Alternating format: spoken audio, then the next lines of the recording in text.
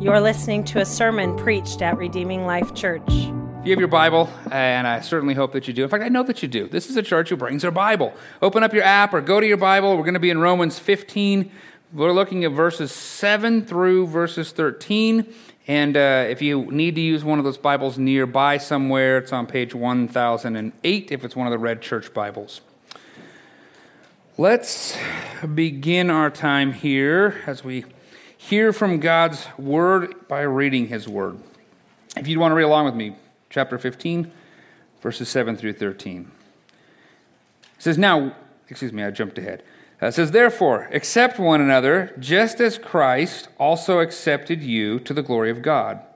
For I say that Christ became a servant of the circumcised on behalf of God's truth, to confirm the promises to the Father, and so that the Gentiles may glorify God for His mercy.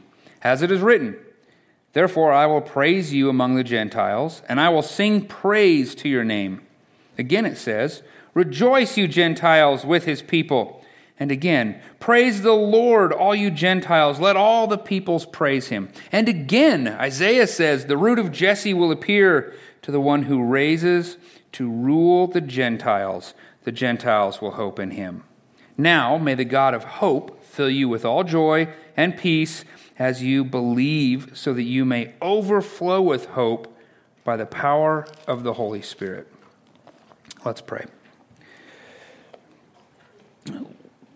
Lord, you know I certainly need your help. With a passage like this one and a topic like this one, unity, biblical unity, when we overlook and display grace and when we must speak.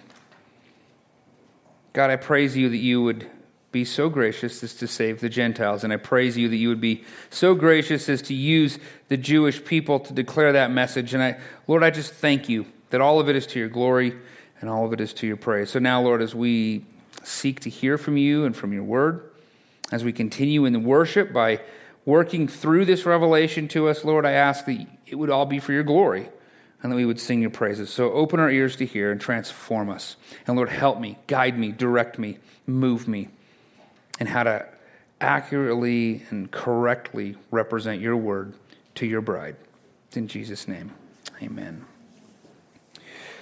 So Paul is now concluding the argument that he started all the way back in Romans 14, verse 1. We've had a few sermons on this. You remember he said at the very beginning of this whole thought in 14:1, he said, accept anyone who is weak in the faith. And now here he is using the same word, accept, or maybe your translation says welcome. And he's using the same word again. He's saying, look, I opened this discussion this way. I'm coming back around. We're concluding this discussion. And if you remember, he opened it with the words, don't argue about disputed matters.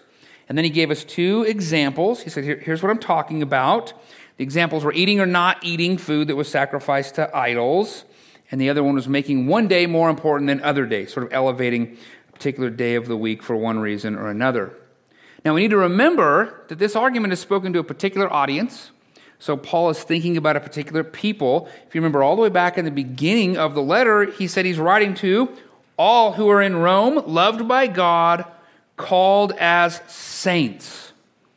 So this whole thing is to the local church in Rome, to a particular group of people. It's not written for outsiders and unbelievers. It's not written to the circumcision party. It's not written to the Judaizers. It's not written to the false teachers and false believers who have snuck in by stealth into the church. He's not addressing any of those people. He's addressing the saints of God, loved by God. Paul is instructing the home team, the home crowd. This is God's people, and this is who he's speaking to, and he's saying God's people, among those saints, they should get along and not get all, crazy bananas about minor issues within the church or outside. They should just calm down. We should have unity in the church. He's been making the argument all throughout this. Biblical unity glorifies God. Biblical unity glorifies God. And now after 3 sermons, Pastor Josiah preaching a couple of them, and then me last week, I'm sure at this point, I pray at this point, you understand the point that Paul is making. You get it. Biblical unity glorifies God. We should be unified. Yay! But I suspect, I'm thinking maybe at this point, you might be asking yourself a certain question. You're asking yourself about the line. Where is the line? There's got to be a line here. When do we go from not arguing about disputed matters that aren't very important to addressing important theological issues within the church? What about correction? And what about rebuke? Where was the line crossed when the Jerusalem council had to gather together to work through a debate and handle the question about the necessity of circumcision in order to be a believer? Is that biblical or not biblical? You can read about that in Acts 15, and they determined you didn't have to be circumcised to be a believer in Christ. They had to draw a line. They couldn't just overlook it. And where was the line that Paul crossed when he had to rebuke Peter to his face? He looked at Peter and said, look, you're in sin because you withdrew from the Gentiles. You're no longer eating with them. You're having an issue of potential racism and fear because you're afraid of the circumcision party that's coming. Paul had to say, I can't overlook that when I need to speak. Where was the line? How did he know when to cross that line? What about when Paul and Barnabas, you might remember, they had such a sharp disagreement about how they were going to do mission work that they ended up parting ways and going about doing mission separately. Now, they were friends. They talked about each other later in their ministries, but what about that in Acts 15? There's obviously a line. We can't ignore everything. We can't overlook every single thing. There's clearly some issues that are just nonsensical, disputed matters, and there are other issues that are important theological matters for the church. How do we deal with this? Now, believe it or not, Romans 15, verses 7 through 13 that we just read, shows us the necessity for the line. It shows us there is a necessity. It actually tells us why it's so important that we have biblical unity. This isn't just about unity. Don't overlook the word biblical unity. Biblical unity glorifies God, and this text talks about it. I'm going to show you the line here in a minute, and then we're going to spend a little time thinking about when do we cross it, when do we not cross it? Where is it? How does that work? But I think before I do that, it'd be appropriate if we actually just walk through the text a little bit and I kind of show you what's there, and then we'll talk about the line. I'm just going to move through this, if that's okay. I'm just going to work through it. So look at Romans 15, verse 7. Therefore, accept one another, just as Christ also accepted you, to the glory of God. There's something going on here that I think is more than just immaturity and maturity. New Christians and seasoned Christians. There's something going on here that I think has to do with being Jew or being Gentile. And the church had Jews and Gentiles in the church. A Jewish person is one who is a part of the Jewish people that God raised up. A Gentile is anyone who's not Jewish. And this might have been a pretty serious source of disunity in the local church there in Rome. But Paul's saying, just as Christ accepted both the Jews and the Gentiles, God's people are to accept one another. Just like how Jesus accepted them, we're to accept them. And I really like how John Calvin described this. John Calvin said this. He said, but Jesus shows that with respect to that which was the seat of all contentions, and I think he's talking about racial differences here, Jews and Gentiles, that which was the seat of all contentions, there was no difference between them. For he had gathered them both from a miserable dispersion and brought them, when gathered, into the Father's kingdom, that they might be one flock in one sheepfold under one shepherd. And it is hence right, he declares, that they should continue united together and not despise one another, for Christ despised neither of them. I think that's helpful. What John Calvin is saying is that both the Jews and the Gentiles were outsiders to the kingdom of God, despite what they thought about it. They were sinners. They were separated from God because of their sin. But to show love to both the Jews and the Gentiles, Jesus died for them. Jesus died in their place for them so that they could be brought in. So they were no longer outcasts, but could be brought into God's family together, both Jews and Gentiles. Jesus died for both types of people. And us, whether we're Jew or Gentile. He died for those who are lost in their sin to reconcile them to God. And if he would do that for them, both groups, we should be okay with both groups. In Galatians 3, 27 through 28, Paul says, there is no Jew or Greek, slave or free, male and female, since all are one in Christ. Now, what Paul's not saying is race doesn't exist. Race doesn't matter. He's not saying there are no genders or there are every gender you want to design, especially considering that God designed and created the differences in race, and God gave humanity, us, two genders. He did all that. What Paul is saying is, when it comes to inheriting the kingdom of God, when it comes to salvation, when it comes to becoming adopted into God's family, every saved person, regardless of their race, their gender, or any other issue, is on equal footing because of Jesus Christ. There's nothing that would separate us, not skin color, not nationality, not socioeconomic status, not sex, not anything. We are saved in Christ and in Christ alone. And we should remember that as we're coming together as His church. Next, the text says, as we just read, that all of this, everything we're talking about here, is to the glory of God. I know some of you are in seminary, some of you are like to read books in the Christian circles, and I don't get it, but you can pick up a lot of commentaries that have a lot of debate on this, to the glory of God. I mean, they spend page after page. I think that's how they sell books. I think that's how they get everybody all riled up. There's this debate that says, what is this clause modifying? Okay, is it that Jesus accepted us to the glory of God, or that it glorifies God when we accept one another? And frankly, it is the dumbest debate to sell books. I don't know why it's debate at all. It doesn't make any sense to me. It seems like both could be true. I think both could be true simultaneously. And even if it was one or the other, I don't really think it changes a whole lot. Like, okay, so we get it. God is glorified when Jesus saves a lost sinner. Praise the Lord. Every time we celebrate a baptism, that angels are proclaiming, look at this public profession, and we join with that. Every time Jesus saves somebody, we celebrate. It glorifies God. And God is glorified when we accept that saved person into our local faith family in unity. All this stuff glorifies God, so why we fight over it, I don't know. And we're fighting over a text that talks about unity and not disputing the trivial matters, and yet we're fighting. Stupid. God is glorified when Jesus saves people, and when we accept them into His family with us together in a local church. It glorifies God. Next, Paul tells us why God is glorified by all of this. Look back down. We're going to look at verses 8 and 9. For I say that, by the way, when he says for I say, he's not saying God doesn't say this. He's saying I'm not quoting the Old Testament. When Paul says for I say, he's saying this is just me teaching. But a lot of times he's not quoting the Old Testament. For I say that Christ became a servant of the circumcised, meaning the Jewish people, on behalf of God's truth to confirm the promises to the Father, and so that the Gentiles may glorify God for His mercy. The verse goes on, but I'm going to pause there.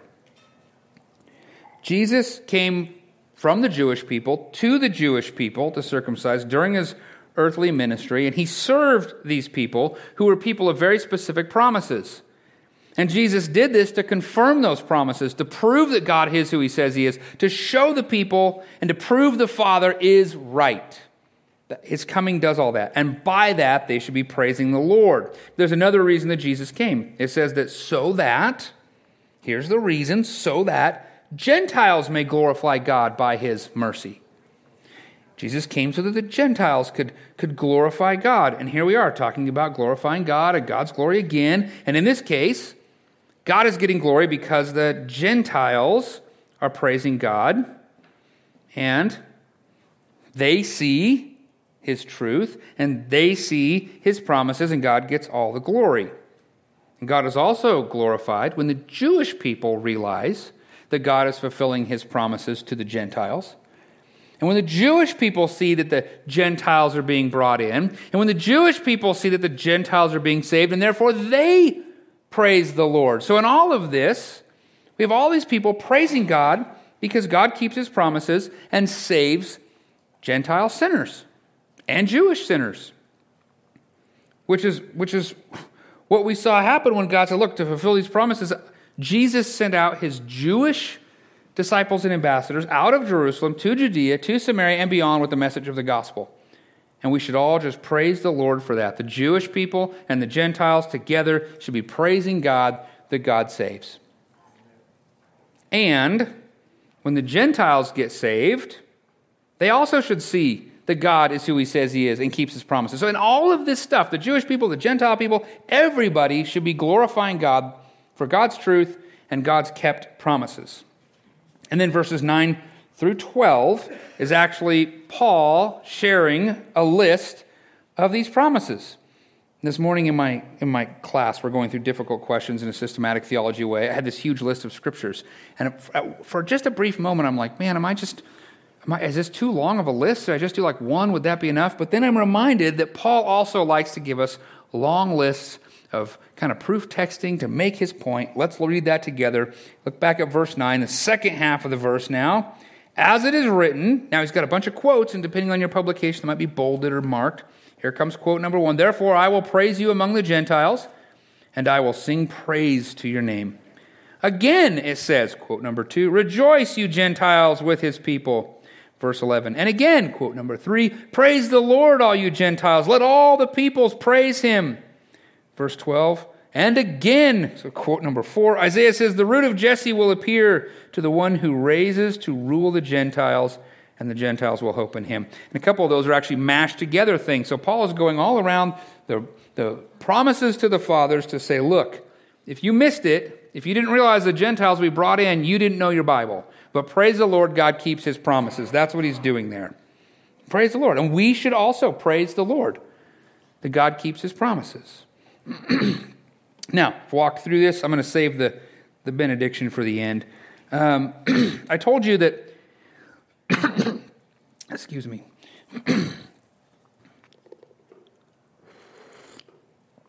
Too much lecturing this morning and teaching, then singing my guts out, now preaching. I told you that there's a line in the text. This text shows us when we should be unconcerned about divisions and when we should be concerned about disputed matters, theological matters in the church. And you might be saying, I didn't see that where Paul said that line exists. I want to see if I can show you.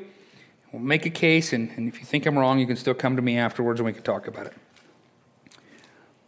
Look at verse 8. Paul says, for I say that Christ became a servant of the circumcised on behalf of God's truth, to confirm the promises to the fathers. Do you see that? God's truth and God's promises, which were written in God's word, are the foundation for our unity. They're the foundation for our unity. Our unity is built on God's truth and on God's promises to the Father. And when that truth is threatened, crossing the line and dealing with it becomes necessary in order to maintain biblical unity for the glory of God. In other words, it doesn't matter if we have unity if that unity is just built on a lie or empty nothings, built on something that falls short of God's truth and promises. Our unity should be biblical unity. So when we look back on Paul's examples, we see that it's is that me? Sorry. Okay. I thought I was going to make the pulpit fall apart. When we look back on this unity, right, when we look at Paul's examples, okay, and we see that he has a couple of things that really aren't going to do much harm to the foundation of our biblical unity, if someone out of conscience decides not to eat food sacrificed to idols, right? Who cares? I've met Christians who said, well, God prohibited the eating of bacon, and I've been like, well, great, you're really serious about that? I could show you that God has now had a vision in the New Testament and all foods are clean and we could go down that road. But if they're going to get all wound up, what do I care if they don't eat bacon? As long as they don't keep me from eating bacon. I don't have any reason to have a dispute, right? Who cares? This is a lot like alcohol in our day. Alcohol in the Christian church has sort of this weird thing about it in some churches, but it's important we realize the Bible makes it abundantly clear that drunkenness is a sin. Getting drunk is a sin, that's clear. But the Bible also makes it clear that there is not a sin in drinking small amounts of alcohol, in which we see scripturally. Okay, but there are some Christians, maybe some in this room, who have decided by conscience that they're not going to drink at all. Maybe because they have a problem with alcoholism, but maybe just they don't want to dabble with it. Maybe they don't care. For them, they don't care. Okay, that decision doesn't change anything in their eternal salvation. Really, it doesn't. Okay, and Romans 14, as we've been going through, has shown us that the mature brother or sister is going to be considerate towards the immature. So what benefit is it if you proceed to argue why they must drink and have to drink and should drink because they can drink? None of that matters, right? Who cares? That's stupid.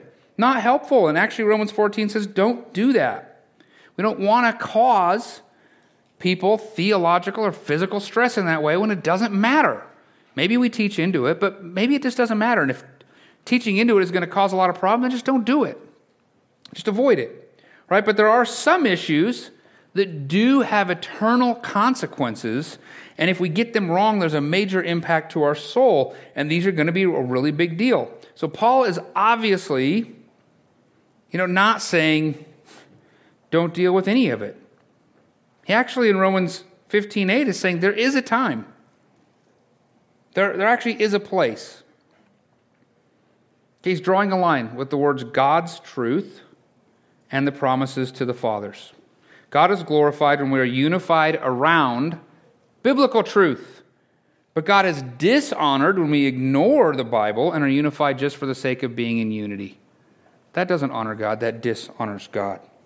So he's really saying, look, I'm assuming that your unity is around biblical truth, and that's why these words are here. The kind of unity that's just unity for unity's sake, let's just all get along, let's not draw any lines anywhere, let's just accept everybody for everything, and we draw nothing from the Bible, that's just cheap. It's superficial, it's meaningless, it has no significant impact for God's kingdom.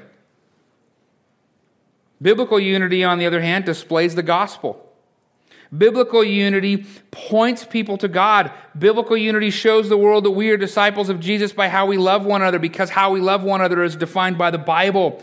Biblical unity calls the lost world to join us as we join with God, in unity with God and in unity together. Biblical unity is significant. Unbiblical unity is a waste of our time.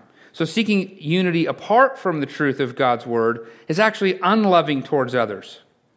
It's actually a way to not love them by just overlooking their shortcomings that might actually cause them to miss the kingdom of God, that might actually cause them not to know and love and proclaim Jesus. When we're not seeking biblical unity together, we're actually doing a disservice to one another and the world. What we're doing when we do that is we're trying to keep the boat from rocking. I just want smooth sailing. I want this nice, easy, smooth boat. And when the boat rocks, it makes me nervous, and I hate it, and I don't want to fight, and I don't like the contention. So here's what we're going to do. For the sake of not rocking the boat, we're all just going to get along and say nothing. And now the boat might be moving smoothly down the river, and everybody is contently sitting in the boat, but we're overlooking the foundation of the biblical truth that there is a giant waterfall ahead, and we're about to go over Niagara Falls. Nice, she says. If we don't anchor to the Bible in our unity, it might be calm for a time, but it will not get us where we truly need to be and want to go. So this brings us to the question, where is the line? Where is the line? Where is it, first of all? And when do we cross it? And when do we not cross it? That's what we're kind of concluding in this whole series through Romans 14 and then into 15. I'm going to give us 3 conditions. This is for the note takers. I know I don't preach really well for the note takers. I don't dislove you. I don't overlook you. I just don't preach that style. Today's your day. Here we go, note takers. I'm going to derail for 1 second. We had a mission team here, and the pastor with the mission team was here. And I said, so we might read this text to say blah, blah, blah, blah, blah. And he wrote that down to a serious note taker. Da-da-da-da. And then I said, but if we say that, we're completely wrong. Nope. He said, you messed up my notes.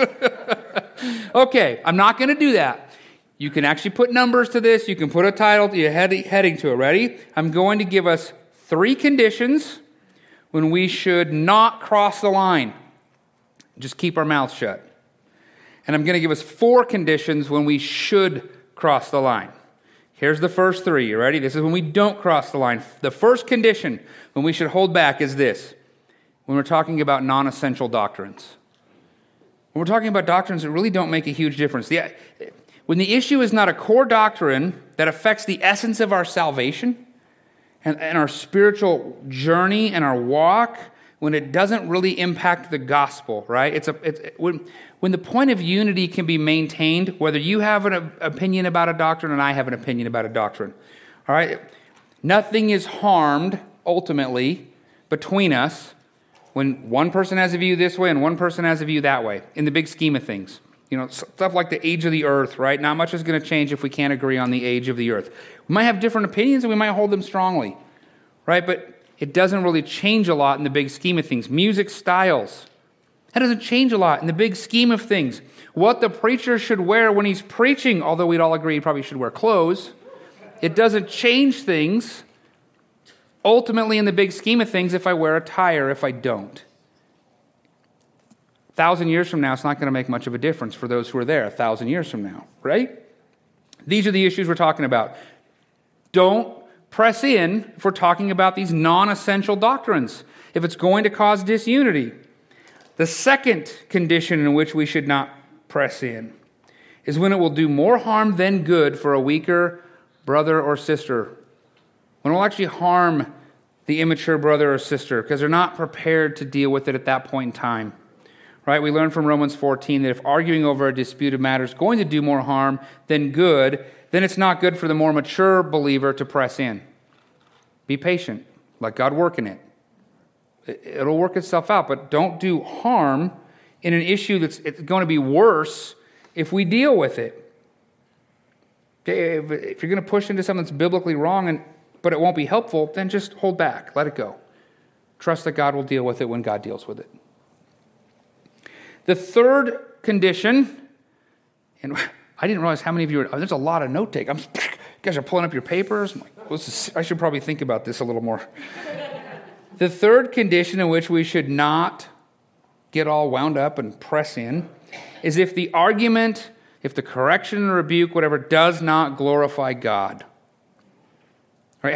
If having the argument does not serve to glorify God, but only causes division and strife, and probably only helps you build up your kingdom, or helps you make much of yourself, or helps you be right, or helps you feel better about the issue, but does not glorify God, don't say anything. Let it go. It's not healthy. It's not good. We need to glorify God in these things, as we saw in the text. Now, let me shift to the four things that are the conditions in which we should speak. And let's remember something, first of all. I think it's important to remember. How we speak communicates volumes. How we speak can be just as important often as what we speak. We're told to speak the truth in love. We should take that seriously. We should exercise kindness and grace and understanding and care. We're talking about our brothers and sisters in Christ. So let's be kind. Okay, here are the four conditions in which we should speak into an issue in the church with our brothers and sisters. When it is an essential doctrine and getting it wrong matters. Paul's not talking about essential doctrines. When he talks about essential doctrines, he takes that deadly serious because the consequences can be grave if we miss the mark and get it wrong. There are doctrines that when misapplied, mistaught, or misunderstood undermine the core truths of the gospel and harm us from even getting to Jesus. In this case, speak up. Right? If a false gospel in action is being played out by a brother or sister is leading someone away from Christ, maybe it's something like the prosperity gospel, like we talked about this morning in the class.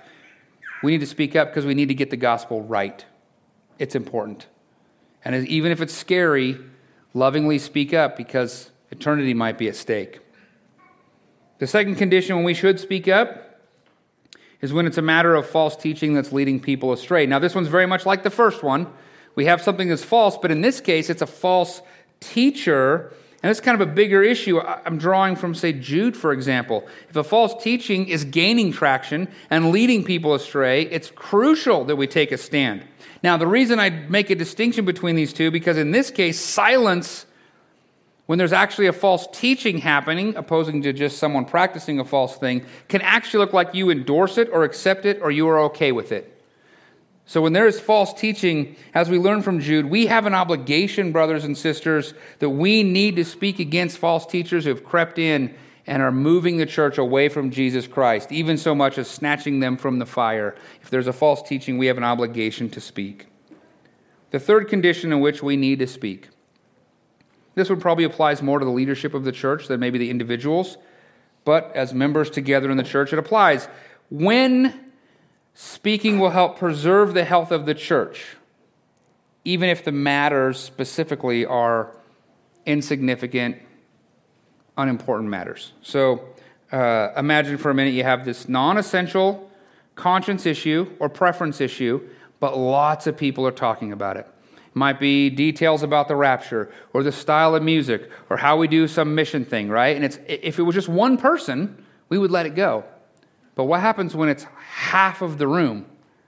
Then the other half of the room kind of has a different view, and then pretty soon it starts to look really cliquish and like we're in camps, and then pretty soon we're trying to persuade people, and then pretty soon we're drawing these weird lines, and now a non-essential issue has the potential of actually causing disunity and unhealth in the church because of its size and scope. At that point, it probably is incumbent upon the leaders of the church to actually speak into that. And I hope we model that well. If you sat into our classes, a lot of times we're wide open on some of these issues, and I'm good with them. And they come out in the classes, and we're okay. We're trying to say it's okay. But there comes a time sometimes when it might have to be addressed if it becomes cliquish or campish. All right, the fourth time in which you should speak into an issue rather than hold back, when you should cross the line, is if speaking in and having the argument will glorify God. Right? We already said if it won't glorify God, don't worry about it. But if it will glorify God, then maybe having that discussion, speaking into the issue, is important and you should do it. But do so with caution. Do so with love. And be sure that you're building up the bride of Christ and not yourself. We do this for the sake of Christ's bride, not for the sake of our ego or our reputation or just being right. And so if you know it will glorify God and help equip and build up God's people, then carefully speak into this. So now I've given you these guidelines about when you shouldn't talk, when you should talk, how you should do this. But we need to remember that it's really important that we do this right.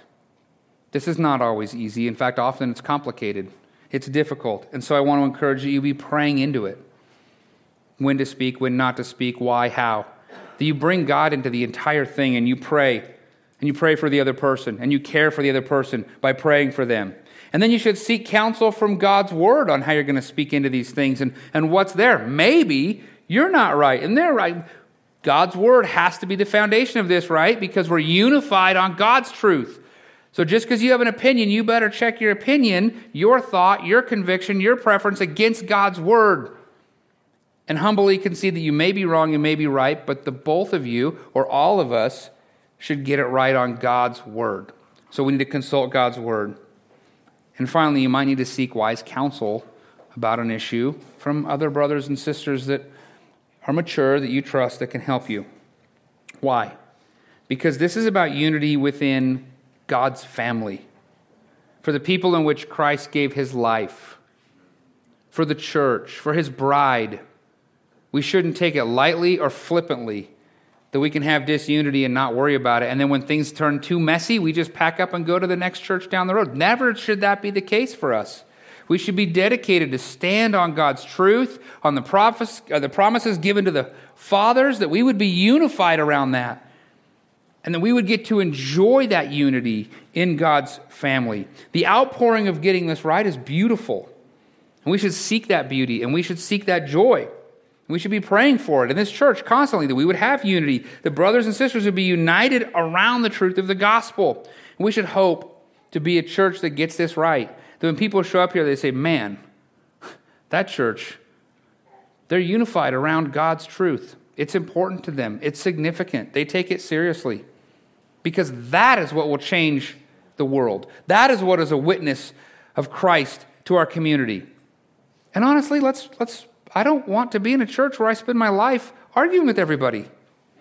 That sounds miserable. I just want some smooth sailing, but not because we're headed to a waterfall, but because we're on the rock, the stable rock of Jesus Christ in this church. And I hope you want that too. Because all of it, when we get it right, glorifies God. And that's what this last section of this argument is discussing, how important it is that we glorify God.